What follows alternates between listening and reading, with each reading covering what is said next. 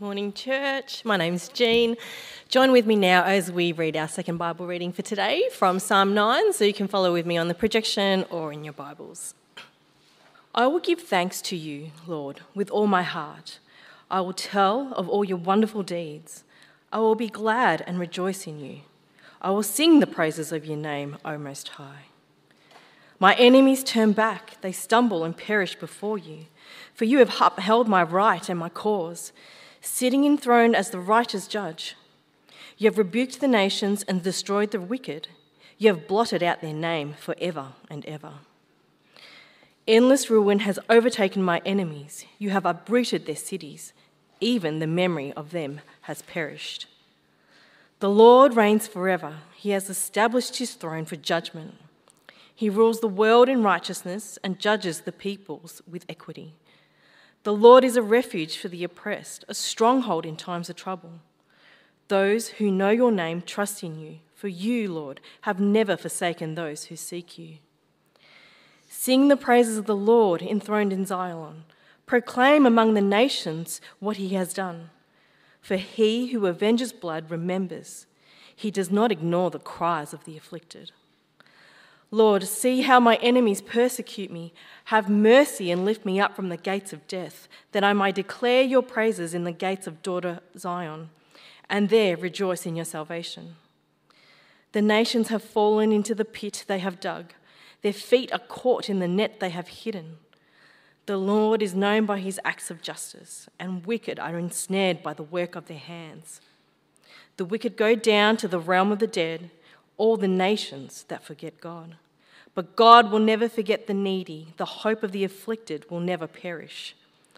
Arise, Lord, do not let mortals triumph. Let the nations be judged in your presence. Strike them with terror, Lord. Let the nations know they are only mortal. Thank you, Jean. Keep your Bibles open to Psalm 9. If you've got a newsletter there on the inside, there's an outline of the sermon, so you might find that helpful to take notes if you wish. Let's join in prayer once again. Gracious Heavenly Father, we pray that as we meditate on this psalm, that you will be even now working upon our hearts to receive what we must learn and to change in the way we must change. And we pray this for the sake of Christ. Amen. Now, one of the things that mark out those of us who know God is that we are people of praise.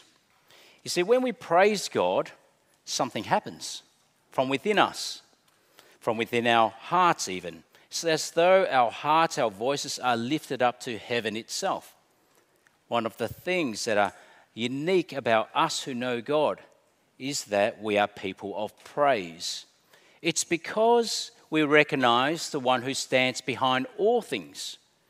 We know the one who rules above all things. See, over the summer, I got to enjoy a bit of sun and beach, and in fact, I've come around to enjoying the beach. When I grew up, I hated the sand. Didn't want the sand on my toes and all that, but I've come around, I've become more Aussie. But anyway, on one night, we went to Mordialloc Beach as the sun was setting, and you know what happens when the sun sets? As the sun sets, the colours change. You see that evening hue, and it was just so romantic. Apart from the fact that it wasn't, because Yvonne was cold. But anyway, you look at that and you look at the scenery, and how do you respond? Praise the Lord. He's the one who made it all. He's the one who stands behind it all. When we are in that sense of awe and wonder, we want to respond, praise the Lord. Now, of course, you don't have to know God to appreciate it, but if you do not know God, our appreciation goes nowhere. We just appreciate it. But for us who know God, what marks us out is that we are people of praise. We say, praise the Lord. There is no one more powerful than God. No one more wonderful, more majestic, more beautiful than God himself, who stands behind all things and the one who rules over all things. In fact, he made us and made us for him, that we might praise him. You see, we are people of praise. And what's unique about that is that we praise God in good times and also in bad times. When times are good, family's going well, life is going well, work is going well, health is going, we praise God. But Christians also praise God in bad times. Do you know the story of Job? Remember his story, what happened with him? I mean, you look at his life, and life was just going so well for him until Satan came after him. And then what happened? He lost his wealth, he lost his servants, even his sons and daughters perished. He lost his significance, he lost his security. And you just imagine, how do you move on? How do you live if you were to experience what Job experienced? I mean, his wife, do you know what his wife said to him? You go and curse God and die. And how did Job respond? He fell to the ground in worship and he said, the Lord gave and the Lord has taken away, but blessed be the name of the Lord. Just like what we sang before. You see, one of the things that mark out those of us who know God is that we are people of praise. And so as this year has begun, what are you praising God for? We are people of praise. What was the last thing you praised God for? Because that is what this psalm is about. And this psalm will teach us to praise God. And that's how David began in this psalm. It's in fact how David begins many of his psalms. Do you notice that? Look at verse 1.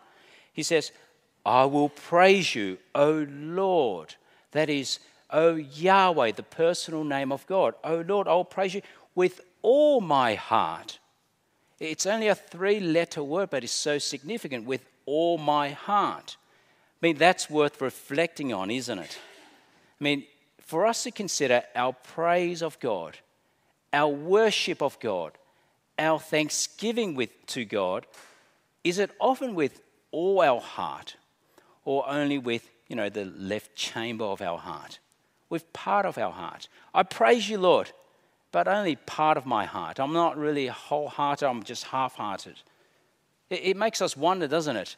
Even in our singing before, was it wholehearted or with only just part of our heart? I mean, over the summer we had in this church family 2 weddings, and it was beautiful. It was a joyful occasion. Joyful. But imagine the groom praising their bride. You're absolutely beautiful. Absolutely gorgeous. I praise you with the left chamber of my heart. You wouldn't do that, right? And none of the grooms did that, just in case you're concerned.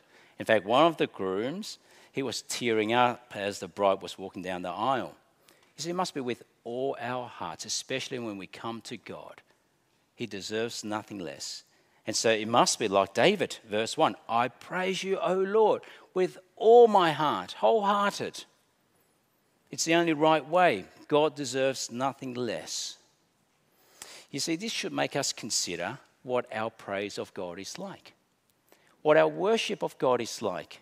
It's not as though God is, scraping around for the scraps of our heart's worship. Not at all. God deserves all. And it should make us even reflect on how we sing. I know this is a Presbyterian church and we've got a way of singing together, but wasn't it beautiful this morning? To raise our voices, to lift them up together. But sometimes I do wonder, even in our singing, is it with all our hearts? Is it wholehearted? Because I reckon often the face might not reflect it. The heart may, but less reflected. And wouldn't it be so wonderful that each week as we sing out praises to God and bout out the praises of Christ, as those who walk the streets around our church, they're hearing, wow, what's happening inside? They're singing. They're happy. They're excited. And we want to say, you betcha, because we're praising God with all our hearts. You see, the reality is that God sees it all, doesn't he? He knows whether we're wholehearted in our worship of him or whether we're half-hearted. But God wants wholehearted worship, just like what David gave here. And David here, he praises God for the wonders and the works of God. As you consider the sunset, from the tiniest hummingbird that buzzes around to the vast galaxies of the universe, from the calm flowing stream of the river to the raging waves of the ocean, from the life he gives us to the gentle, tender care he gives us each day. David praises God. Verse 1, I will tell of your wonders. Verse 2, I will be glad and rejoice in you. I will sing to your name, O Most High. These are the words and the praise of someone whose heart is full. God is God, and he deserves it all. But now as we go on in this psalm, what was it that David praises God for? Because I suspect as we heard the reading before and as we read on, I wonder whether it sounds a little foreign to us. I mean, David here praises God because God is the judge who will destroy his enemies. Now, I suspect many of us, as we read this psalm, we're thinking, well, I'm not sure how this is relevant. I don't think I've got any enemies. Some of us may be thinking that. And some of us may be wondering, well, maybe it feels like that time when someone did try to harm me, that time when someone slandered against me, tarnished my reputation, when someone bullied me at school or at work, someone who tried to make life difficult for me. I mean, that feels like an enemy. But you see, the reality for David in writing this psalm was that he experienced enemies who wanted him dead. And I suspect not many of us have ever experienced such a thing. He had kingdoms and armies and warriors who wanted him dead. Even King Saul, remember the story. Saul wanted him dead. But yet David praises God. Verse 3, my enemies turn back. They stumble and perish before you. I mean, that was certainly the case for David. He had enemies out to get him. And perhaps he was recalling how he defeated Goliath and it was God's doing. But then I wonder whether we feel this is a bit distant, a bit foreign. I mean, David's talking about enemies. He's praising God for enemies, but I don't really see any enemies in my life. I mean, we praise God for sure, but are we praising God for the same thing? It's interesting, isn't it? I was mulling and meditating over this over the summer. Like, how is this relevant? He's praising God for defeating their enemies. Where are our enemies? But you see, the reality for many Christians, perhaps not us, but for many Christians, is that they do have such enemies. Christians have always faced persecution since the time of Jesus. Jesus himself said, all men will hate you because of me. If we are a disciple of Jesus, people will hate us. And they are the enemies. Now, it may look different in Australia, the opposition. But just try to, in the workplace, in the public sphere, affirm traditional marriage, that is the only marriage in God's eyes. Or speak publicly about what we understand about gender. Or speak about the sanctity of unborn children. It's not right, never right to kill unborn children. Or to speak about the dignity of those who are aging. Or to preach that there is only one way to heaven. Speak of those things amongst your colleagues in the workplace, amongst your friends in university, and see what happens. But you really just have to read Barnabas' Fund to see how this psalm is so relevant. Do you know the Barnabas Fund, that aid that supports persecuted Christians around the world?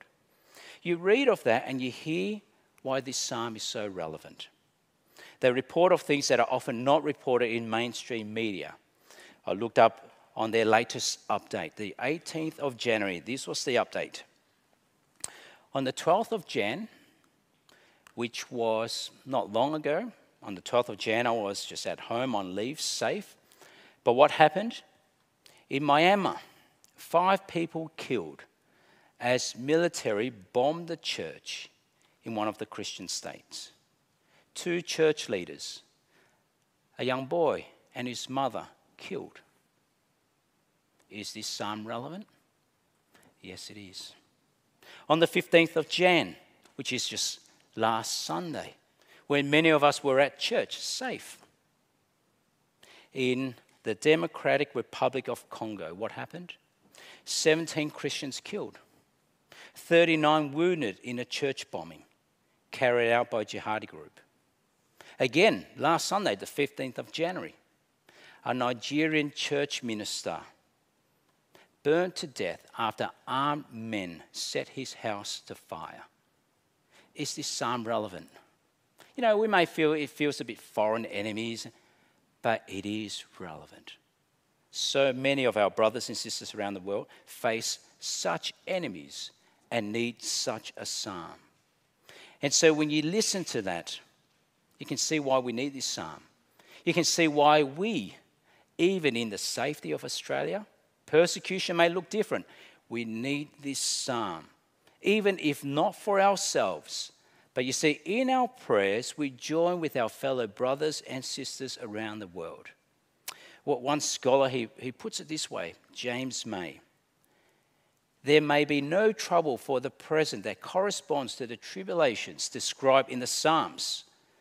But do we need to do more than call the roll of such places as El Salvador, South Africa, China to remember that there are sisters and brothers whose trials could be given voice in our recitation of the Psalms. And so we need this psalm, even for us. Because when we remember and see what we're doing in this psalm, we're recognizing what? That God delivers. He is the judge who is on his throne. He has not abdicated from his throne. He still rules today and he delivers enemy after enemy. And that's what David praises God for. You see, God struck them down one after the other. Verse 3, they stumble, they perish. Verse 5, do you see that? They've been rebuked, they're destroyed. Verse 6, their cities ruined, uprooted. And that's why David praises God. Despite what I'm experiencing in life, they want my life. But I can praise God because he's on his throne as judge. He still rules and reigns. And then verse 4, have a look at verse 4 with me. For you have upheld my right and my cause. You see how meaningful that verse is.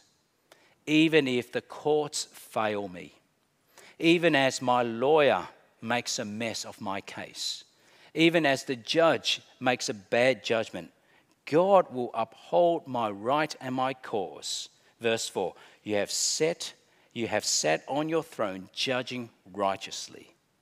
You see, the picture here is, above all human rule, we need to remember God is the ultimate ruler. That's why we praise God. Above all human thrones, God sits on the highest throne.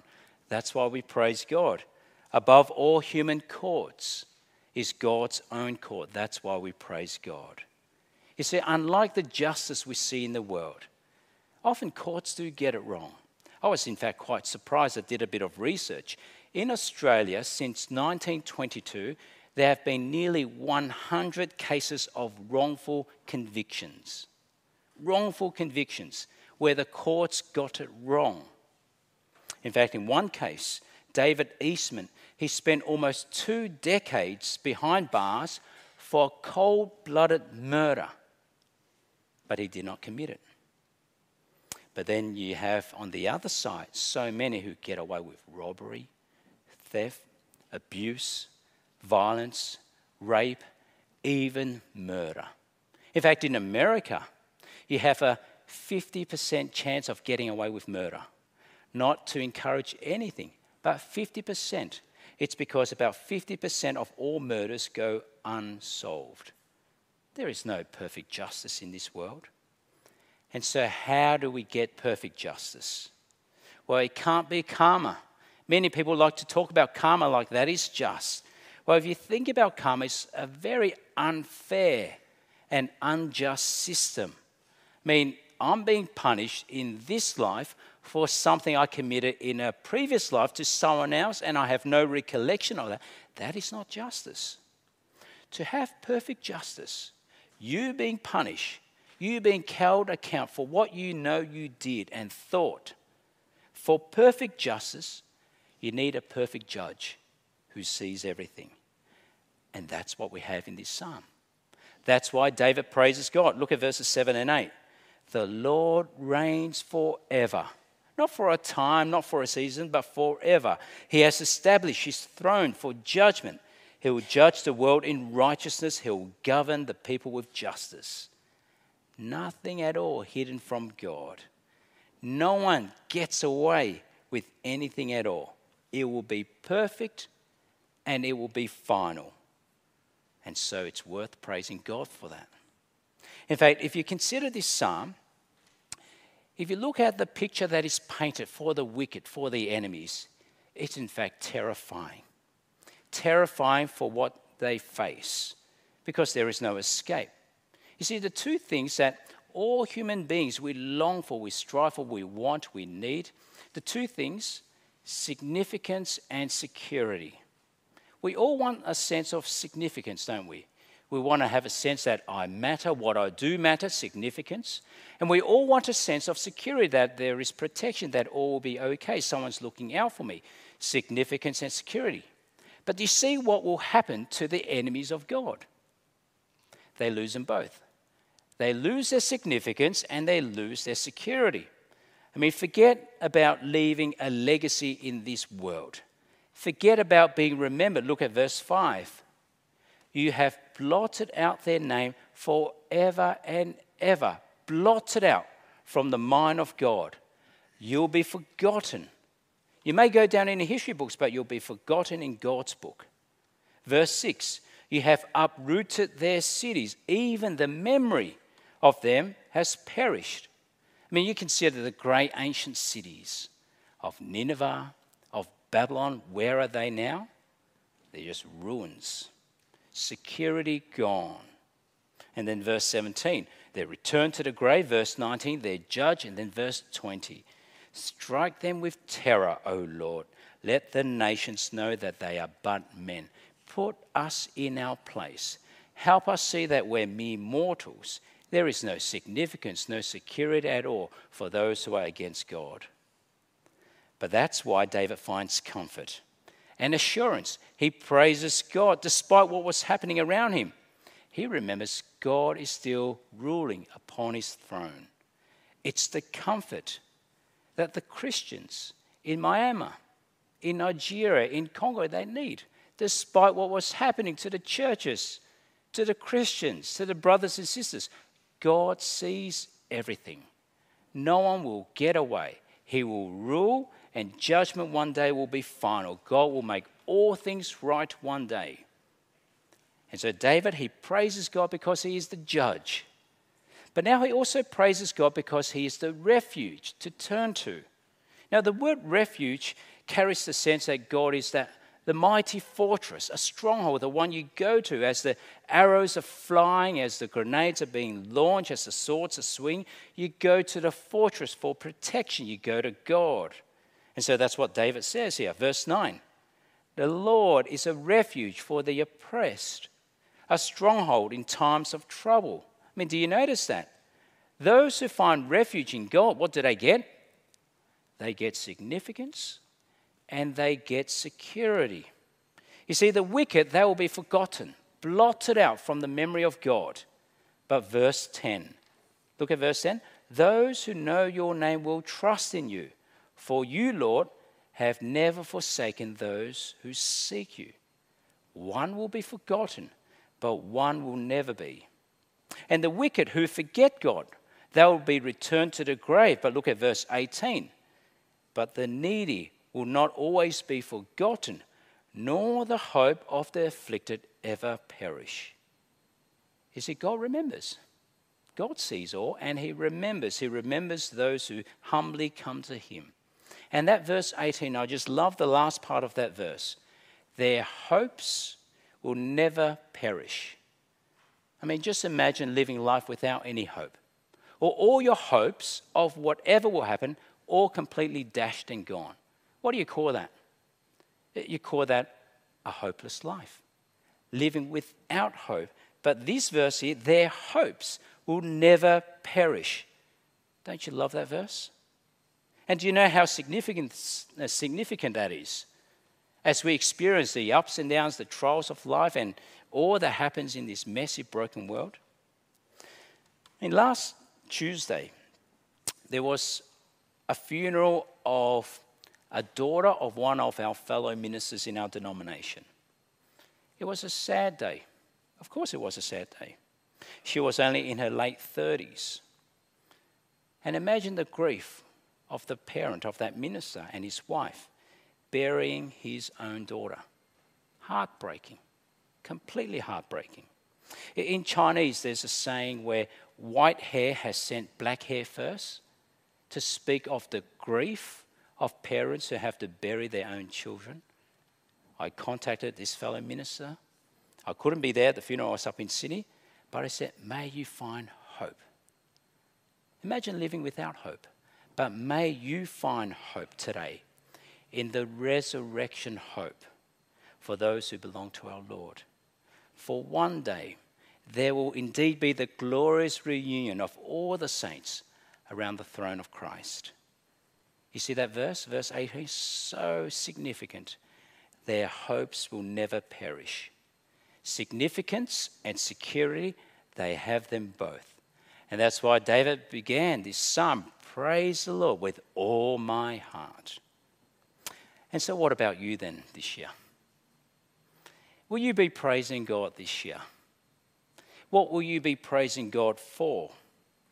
Now, of course, we may not face enemies like our brothers and sisters in Nigeria or the Congo or Myanmar.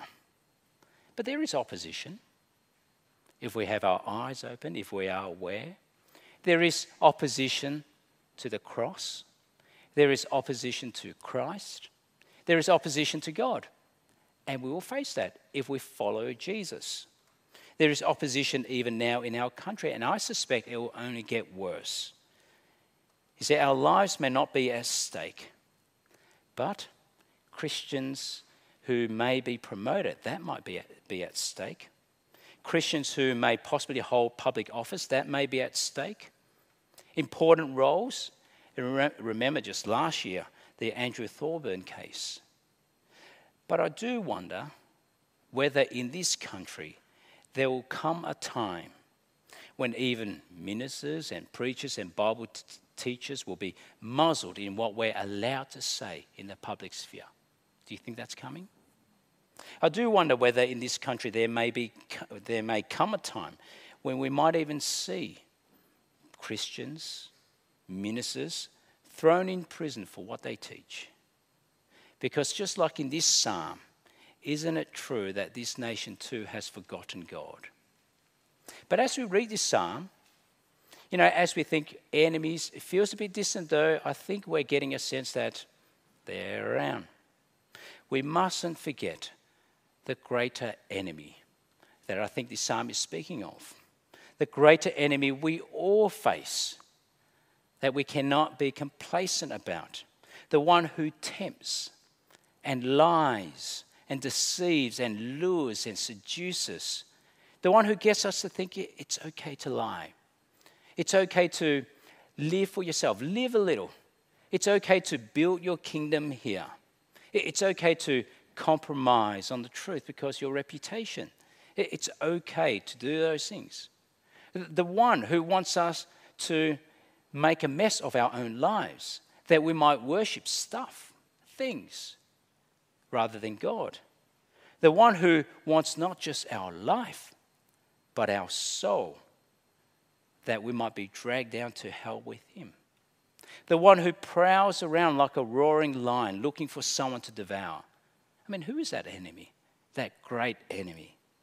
Well, Paul tells us in Ephesians 6, for our struggle, it's not against flesh and blood, but against the rulers, against the authorities, against the powers of this dark world, and against the spiritual forces of evil in the heavenly realms. The enemy is the devil himself. It's very easy, isn't it, to live our lives just so comfortable, so in a sense almost complacent and unawares that the devil is lurking, that we are in a spiritual battle, that he is at work to tear us down, to bring us down, to make a mess of our lives.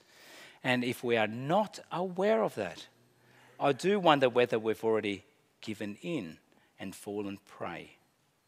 That's why this psalm is relevant. It's talking about enemies, but it's praising God because he is judge.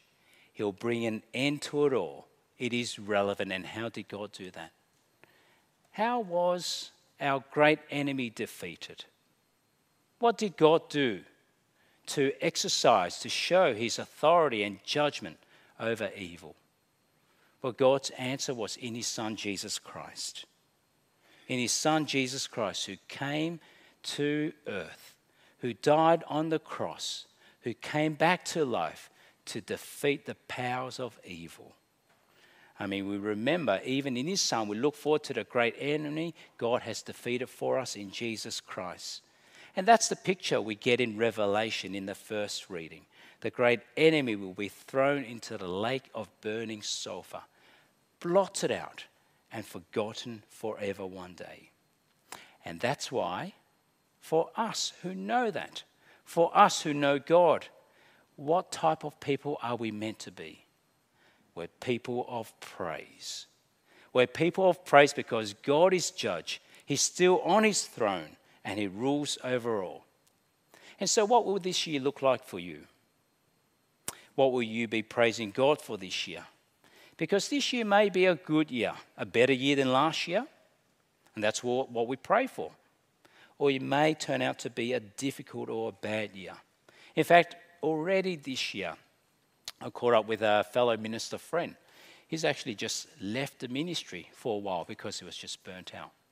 He's unsure whether he'll return to ministry. It's just already been for him a difficult year. I mean, that other fellow minister who had to bury his daughter, we don't know what the trials, the setbacks, the burdens this year may bring. Or it may be a year of joy and celebration. We don't know, but what can we do? What type of people are we? We praise the Lord still. He still rules and reigns. He's still Lord over all. He's our refuge. We remember the Lord and we praise him. He's on his throne even now. And so those of the grieving, because of what happened in Myanmar, in Nigeria, in Congo, they grieve and mourn, but yet they can remember what will happen at the end. What we heard in our first reading, he will wipe every tear from their eyes. There will be no more death or mourning or crying or pain, for the old order of things has passed away. One will be forgotten. Those of us who know God will never be abandoned or forgotten. And so what do? We praise the Lord. We praise the Lord. Amen. Let's pray. Heavenly Father, you are indeed worthy of praise, for even today you are sitting on your throne as judge and ruler of all. And we do thank you that in Jesus Christ you defeated the great enemy of ours, Satan himself. In the death and resurrection of Jesus, death is conquered. And there is hope for us now, a hope that will never perish. And so we do praise you for your Son, Jesus Christ. And we pray this in Jesus' name. Amen.